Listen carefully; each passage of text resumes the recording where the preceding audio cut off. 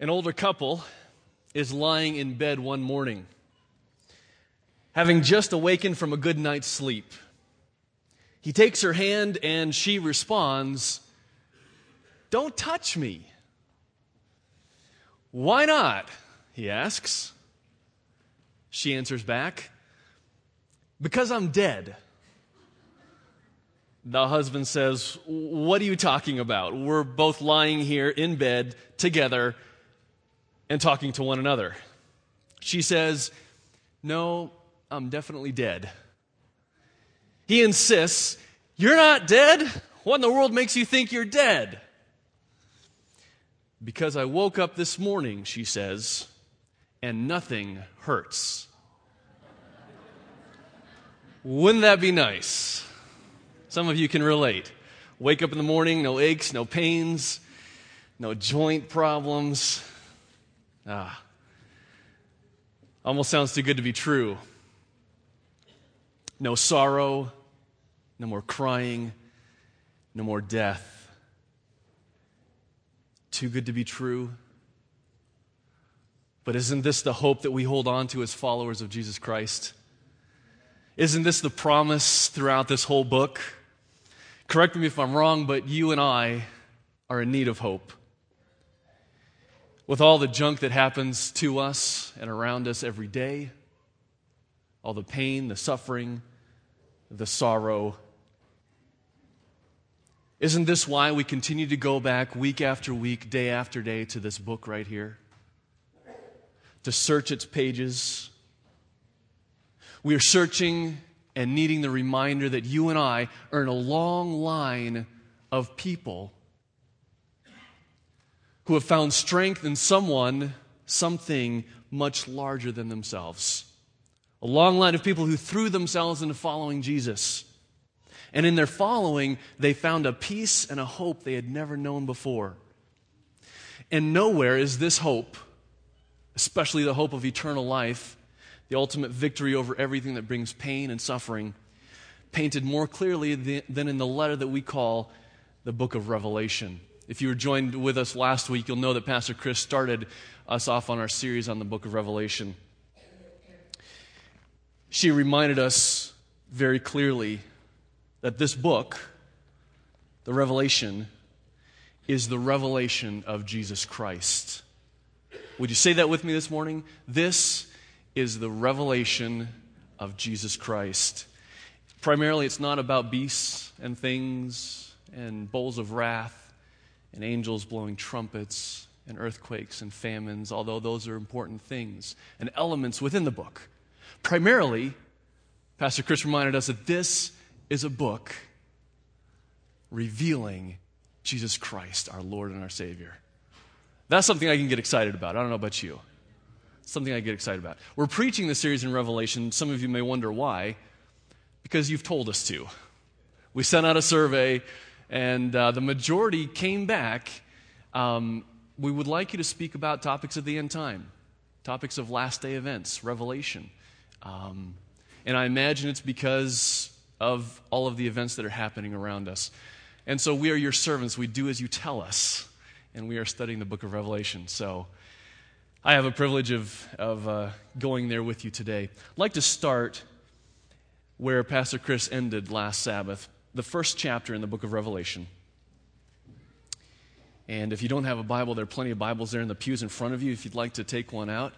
It's also going to be on the screen here behind me. First chapter in verse 17, John writes this. He says, "When I saw him being Jesus," unbelievable revelation of this picture of Jesus. "When I saw him, I fell at his feet as though dead. Then he placed his right hand on me and said," let's read it together, "Do not be afraid. I am the first and the last. Do not be afraid." I want to emphasize again that when you and I open the book of Revelation as Seventh-day Adventist Christians, fear should not be present. It may be, but I don't think God designs it to be. Do not be afraid. Even though John was having an unbelievable revelation of horrific things that were happening, of beasts and dragons that he had probably a hard time to write in words how he pictured them. The message of Jesus Christ to him was, do not be afraid. And that's something that we want loud and clear to come out as we talk and open up the book of Revelation. Fear is not something that we want to be around. Do not be afraid. Talking about fear, I had an opportunity the first part of this week, Sunday through Tuesday, to go for a pastor's retreat up in Forest Falls, a beautiful place. Some of you may live up that direction. Absolutely beautiful, fresh air. Oh, it was nice. One afternoon, they gave us some free time. We could go out and just be with God, spend some time in prayer and considering our relationship with Him. That was a great time. I looked on the map there. I'd never been on any hikes around the camp there. We were at, what's the name of that camp? Forest Home Camp. And there was a hike, Hidden Falls. I thought, that's it. It said it was challenging, 2 or so miles. I was like, all right, put on my hiking boots. Took off. Started out as a nice wide path. And I thought, man, this isn't challenging. Come on. Mile into it, it turned into a little goat trail. I thought, now this is more like it. Yeah. Started to weave around, and all of a sudden, I could hardly see the trail. It was just a faint little line through, and it started to go down this gully, this valley, down towards the river, and I started to slip and slide, and I started to get real excited. Woo, now we're talking. And I started to feel like I was 10 years old again, you know, that feeling? You're on an adventure, you're exploring, and all of a sudden I dislodged a big boulder, and it went rolling down the hill, and splashed into the river. It's like, cool. I thought I better not throw any more. I got down to the river, and looking around, it was beautiful, having a nice time. All of a sudden, I hear, in the middle of the wilderness, a siren. And it started going off. I mean, it went off for maybe like 30 seconds. And you know the thoughts that went through my mind, didn't you? Right? And I heard, and someone came over the megaphone. They had a megaphone there. All you Adventists up in the hills, we know where you are. Do not run, do not hide. We're coming after you. Somebody once told me that they were just saying that this is an emergency test of the broadcast, but I swear that's what I heard. I looked around, and these stories, you know, when you're a kid, 10 years old, 12 years old, you know, or time of trouble. I had with me a bag of trail mix, a bottle of water. I didn't take Chris's advice and pack a whole backpack, but I had these things, and I thought, well, I can live for 3 or 4 weeks, right, on this. Yeah, I can do that. Running from the yeah, you know these stories. And I have to admit, I was a little bit fearful. I said, oh, you're crazy. I'm going to do it. I'm going to stay out here for 3 weeks. Well, at supper time, I was back at camp. And it made me think. Revelation, fear, stories of all these things. Jesus says loud and clear, do not be afraid. Do not be afraid. No matter what happens, no matter what tragedies may strike, no matter where you may be living, whether you're in the city or whether you're in the mountains, do not be afraid. That's loud and clear. Well, we're moving into to the next part of his letter here. And John is writing to the churches because Jesus told him to. After Jesus shows himself to John, he tells him to write down everything he's seen and tells him to send it to the 7 churches.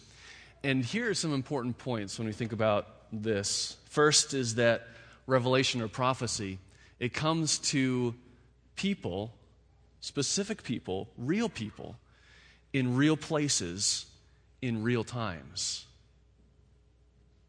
Revelation was not initially written for you and I. Revelation was initially written for people living in John's time.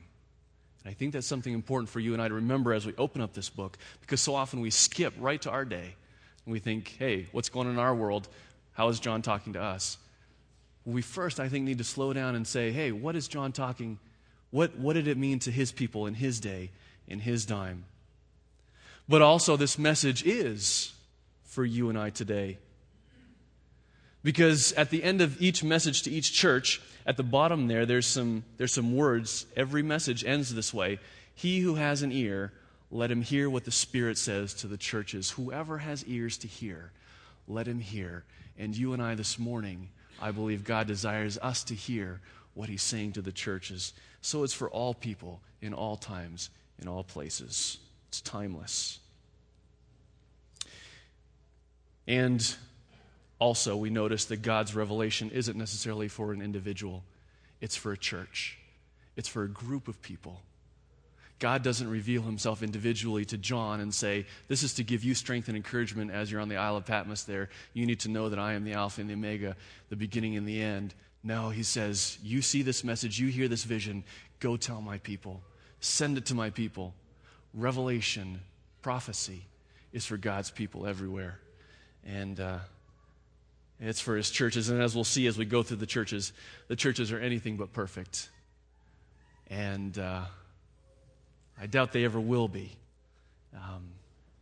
until Christ comes again. Well, we're going to begin with the first church that John writes to. And we won't have time to go through all the churches. Isaac's going to catch another church next week. But we're going to look at the church of Ephesus. Chapter 2 starts out with the church of Ephesus. First of all, where was this city? When you think about Ephesus, it was located in ancient Asia Minor, what today we know as the country of Turkey. It was located on the Mediterranean Sea. And here you see the location of actually all 7 of the churches that John writes to. As you can see, Patmos, the little island, is there to the left, out in the Mediterranean. It's a small island that functioned as a penal colony, the Alcatraz of Asia Minor, if you will. It was a religious political prisoner, John, the Apostle John, that wrote this letter. Ephesus was known as a city for its many prosperous trades, especially prostitution. It was a thriving playground for the rich and famous. By the late first century AD, it was the 4th largest city in the Roman Empire, fairly large. The Romans had made Ephesus an administrative center for the whole province of Asia. So it was a bustling, happening place. A lot of people coming and going, a lot of trade, a lot of activity. There were some major theaters built there for the large productions and gladiator contests. The citizens of Ephesus used the Great Theater, which seated about 25,000 people. From the seats of this theater, you had a spectacular view of the harbor of Ephesus, which actually today is completely filled in with silt and is about 6 miles from the port now, the city of Ephesus, from where the ocean is. The most famous structure in the city of Ephesus was a temple that took over 120 years to build. A temple to the Greek goddess Artemis. As you can tell from looking at this picture, she was also known as Diana by the Romans. Artemis is, she's known as the mother of fertility, as you can imagine from the picture. The provider of childbirth and overseer of motherhood. She was also known by the Romans as the goddess of the hunt. The Antipater of Sidon, he was the one that compiled the list of the 7 wonders of the ancient world, described the temple this way: I have set my eyes on the walls of lofty Babylon, on which is a road for chariots, and the statue of Zeus by the Alpheus, and the hanging gardens, and the Colossus of the sun, and the huge labor of the high pyramids, and the vast tomb of Mausolus. But when I saw the house of Artemis that mounted to the clouds, those other marvels lost their brilliancy. And I said, Lo, apart from Olympus, the sun never looked on aught so grand. It's in a majestic temple.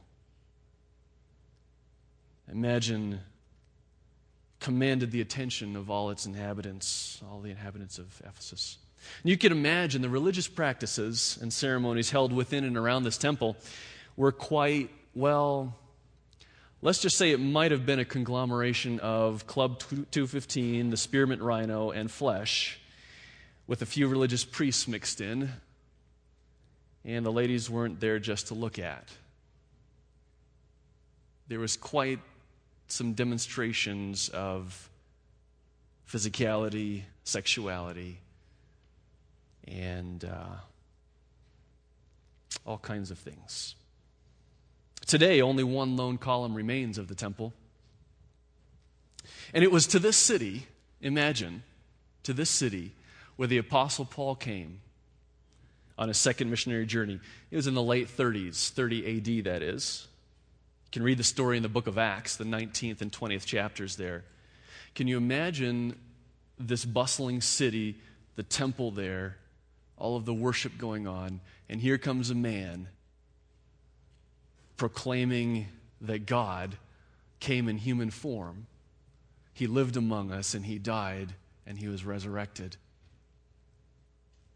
I don't know if that's a job that I would have asked for or I would accept if it was given to me, but Paul did. And it's amazing. You can read through his stories in the book of Acts there of how the people who worshipped at this temple, especially the silversmiths who was making the idols and everything, they got pretty ticked off because the people weren't coming and buying their idols anymore. They were starting to follow this man Paul and his God and his religion. And so they got the whole mob together and said they filled that stadium that you saw, 25,000 people or more. They were all standing. And it says for hours they just shouted, "Great is Diana of the Ephesians. Great is Diana for the Ephesians." Shouting this, a mob of people for hours. Some amazing stories of faith, of strength, of hope in the early Christian church there. Well, it's to the same church that tradition holds that the Apostle John, and along with Mary, the mother of Jesus, because you remember on the cross, Jesus says, "John, this is my mother. Take care of her." And so tradition holds that John, along with Mary, went to the city of Ephesus to live, and they actually lived there the rest of their lives, besides the time that John was exiled. And there's actually a little hill there in the ancient city of Ephesus where they believe John is buried, and there's a church of St. John there on the hill. It's to this city that John is writing the letter.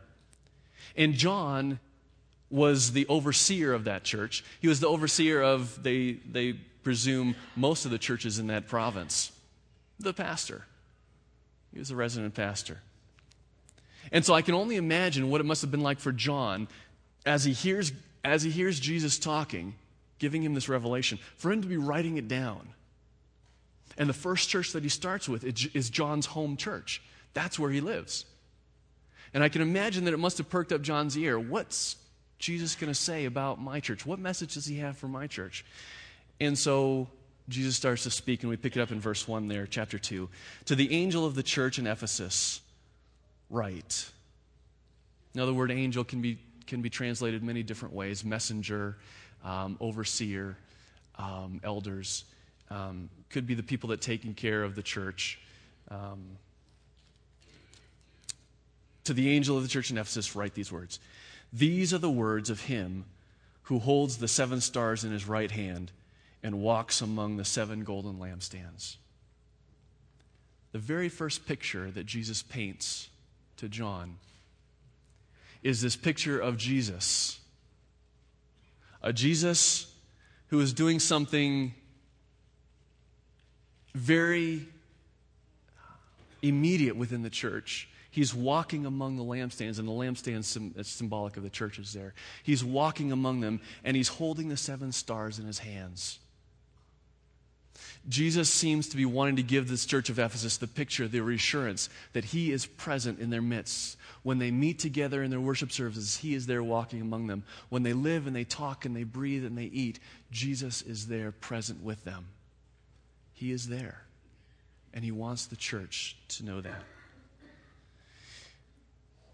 He It's interesting, if you scan through the rest of the churches there that he's writing to, each church he takes at the very beginning, and there's a description of Jesus, and he takes it actually from the first chapter that John sees this description of Jesus, and he takes a portion of that, starting with verse 12, a portion of that, and he gives it to each of the churches. Each of the churches, he gives a different description of himself. And I don't know if I'm just making more of it than it seems like, but it seems to me that Jesus is telling the churches that they each have a special revelation of who he is, a different revelation than who he is, and that it's okay. They see him differently. And I think that's an important thing for you and I to remember here today, because there are churches around the globe. And our tendency is to tell them and to encourage them to see God and to see Jesus the way that we do right here in North America in Calamasa.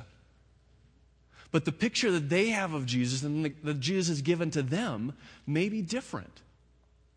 And that's okay. Because all of these pictures of Jesus together make up a whole composite of who he is. It's kind of like the body of Christ. We are not complete in and of ourselves, although we're pretty nice people right here.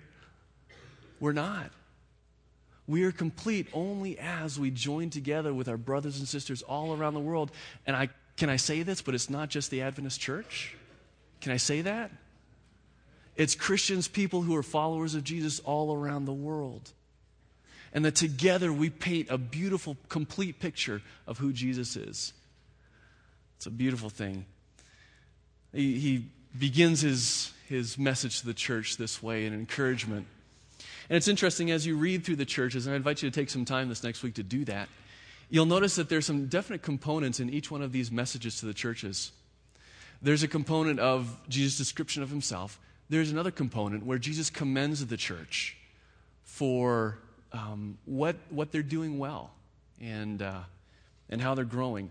He also has a component in the message where he rebukes the church, and he reveals to them areas of their weakness.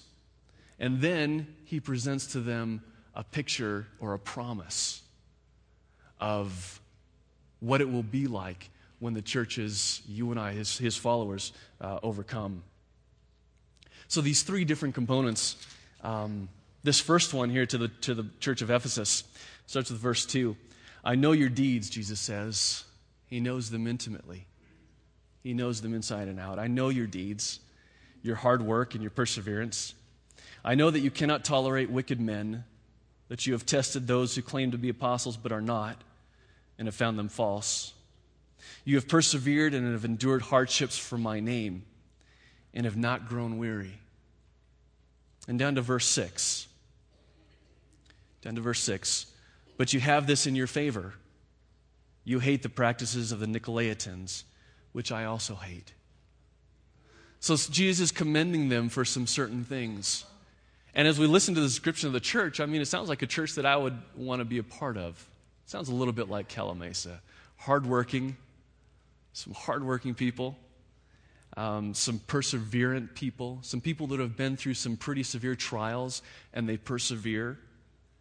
I know you cannot tolerate wicked men, and you have tested those who claim to be apostles but are not and have found them false. A church that is discerning. A church that just doesn't accept everything that's said from up in the pulpit or out in the Bible study groups, but a church who is composed of individuals who go back and search and study for themselves and discover for themselves what is true and what is false. It's a discerning church. It's a church composed of a lot of great qualities. And this thing about hating the practices of the Nicolaitans, I'm not sure what the Nicolaitans are. I'm not sure many people do. There is some thought about that they might be connected with Gnosticism.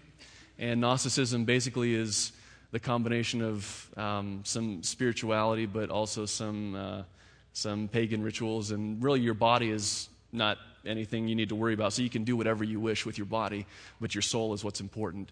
And it kind of worked really well in their day, in their culture. It kind of works really well in our day, in our culture.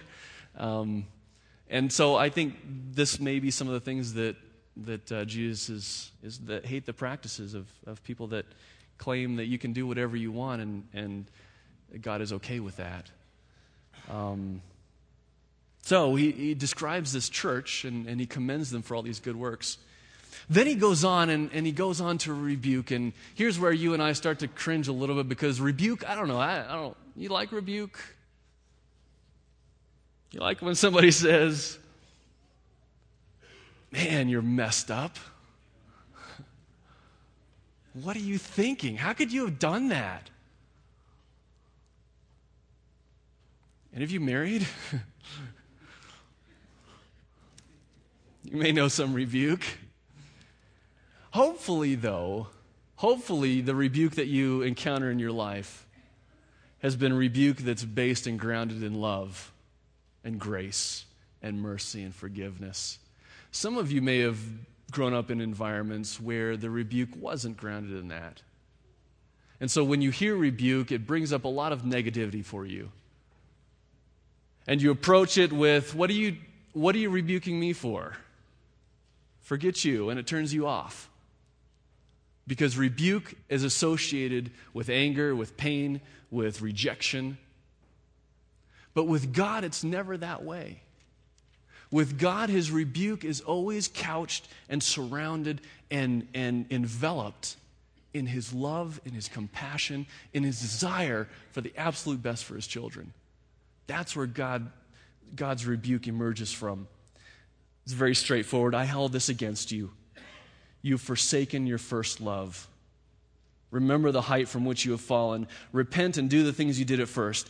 If you do not repent, I will come to you and remove your lampstand from its place. Sounds pretty serious, doesn't it? Removing the lampstand. Basically, the church is a lampstand. I'll take your church away. It's pretty serious.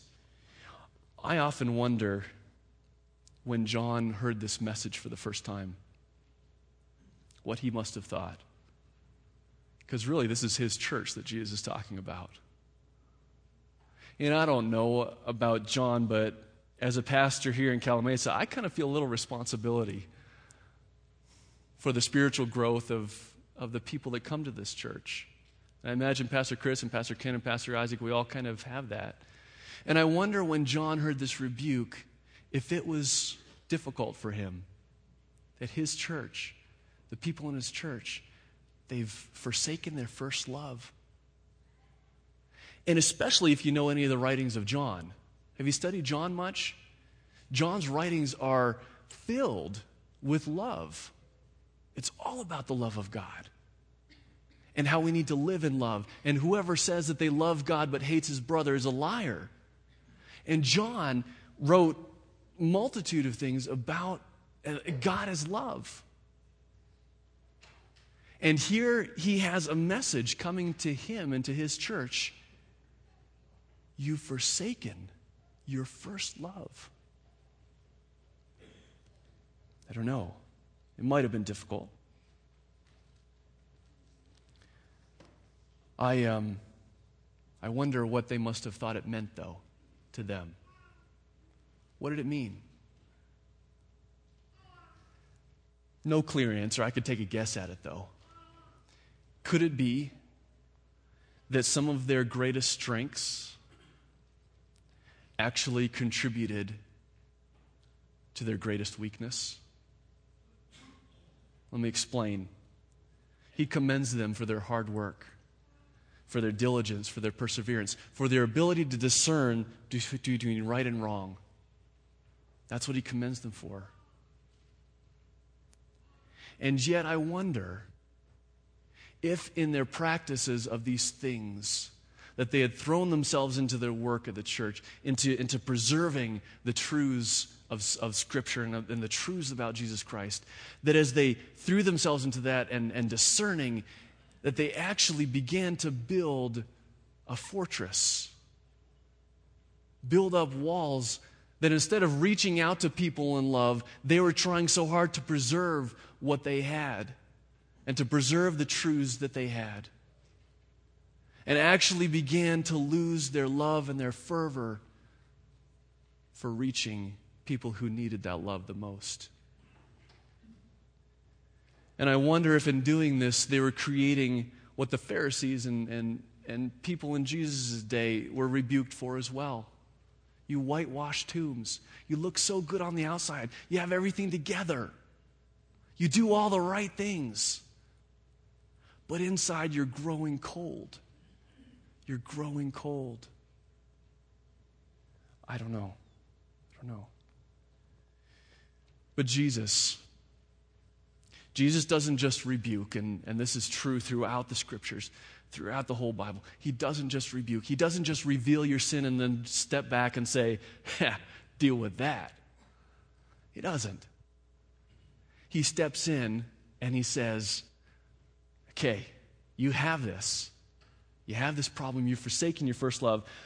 But here's what you can do about it. And there's kind of three things that come out. And summarize in one word each. The first is remember, verse 5. Remember the height from which you have fallen.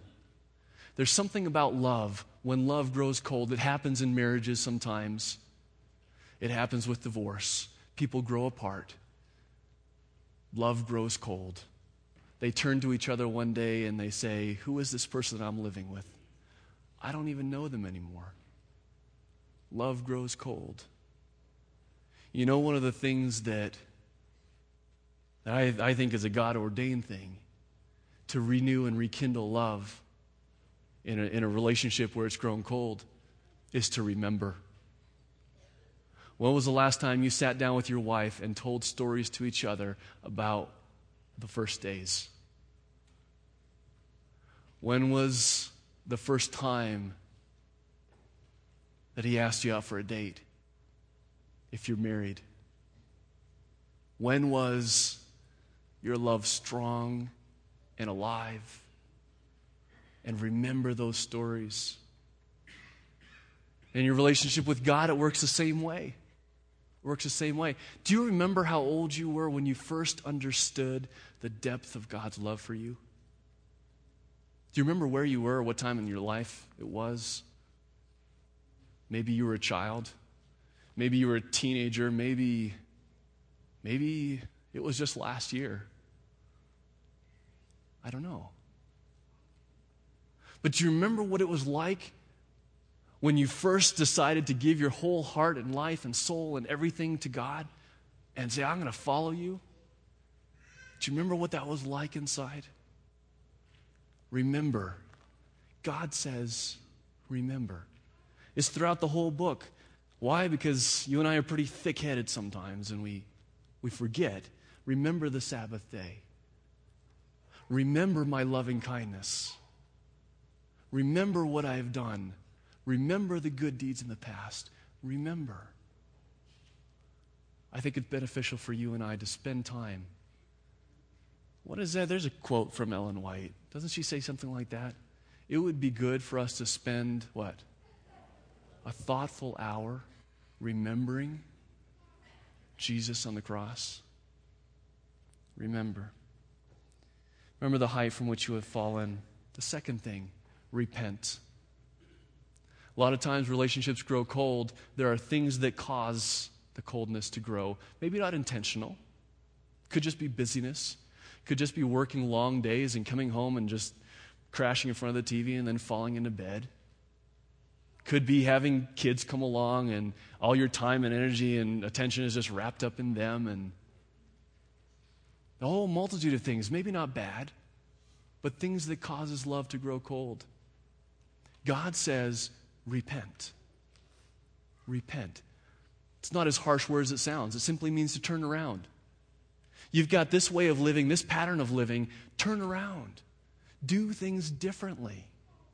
Try different things. Write an email to your wife and say, hey, baby, let's go out for dinner tonight. Do something differently. Turn off the TV for a couple of nights in a row.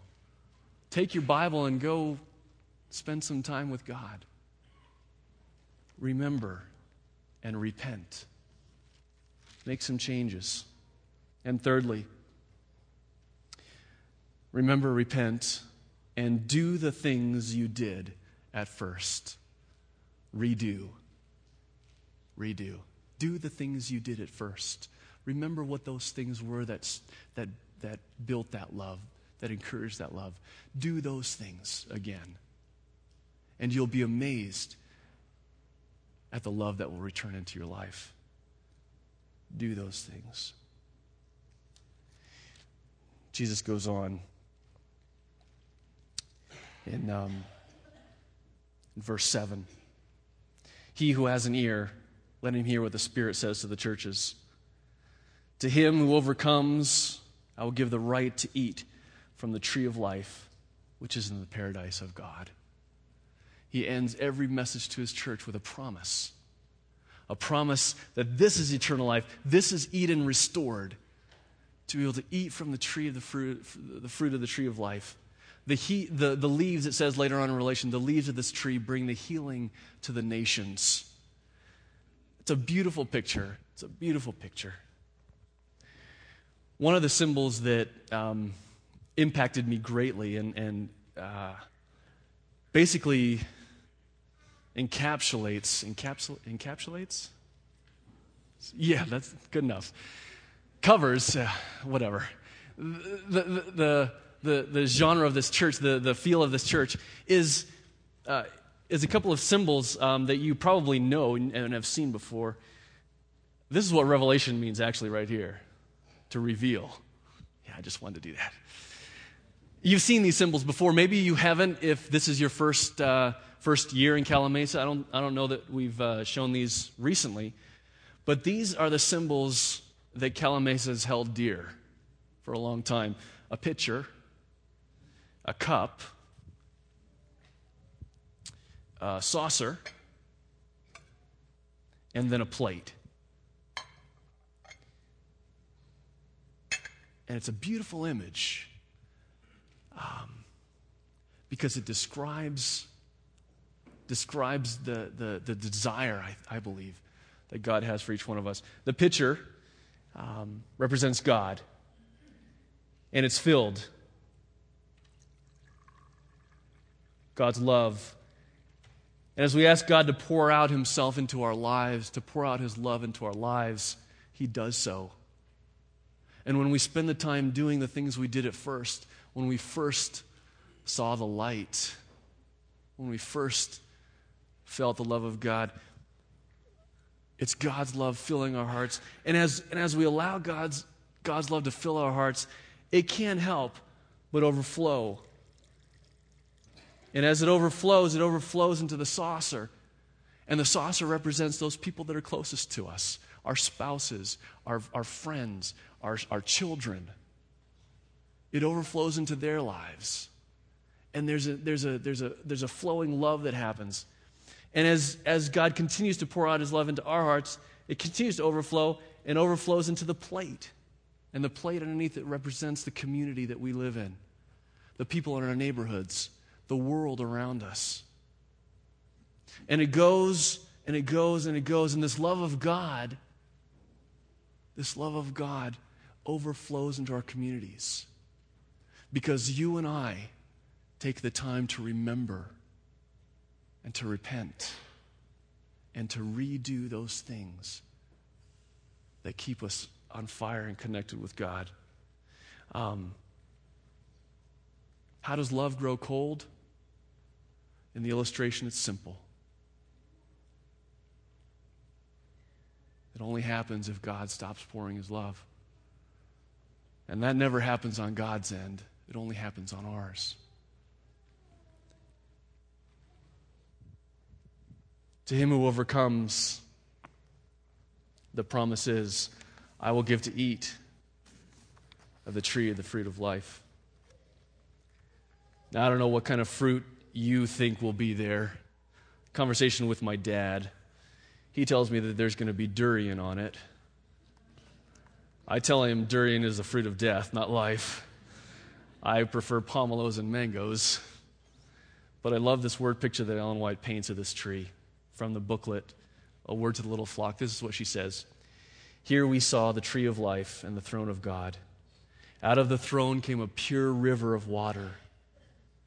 And on either side of the river was the tree of life. And on one side of the river was a trunk of a tree, and on a trunk on the other side of the river, both were of pure, transparent gold. At first, I thought I saw two trees. I looked again and saw they were united at the top in one tree. So it was the tree of life on either side of the river of life. Its branches bowed to the place where we stood, and the fruit was glorious, which looked like gold mixed with silver. I don't know about you, Church of Calamasa. I can't wait for that. I can't wait for that. And I know God can't wait for that. Remember your first love. Let's pray together.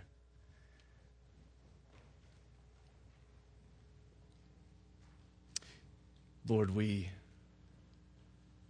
thank you for your words. We thank you for the reminder of hope, of strength, and of encouragement. We thank you for the rebuke. And I thank you for your Spirit that speaks to each one of us in different ways. Lord, I thank you most of all for your gracious, unending love and your desire to pour out that love into each one of our lives, to fill us so completely. God, to that we say thank you. To that we sing. To that we rejoice. Because we love only because you first love us. Thank you so much, Jesus. We pray this in your precious name. Amen.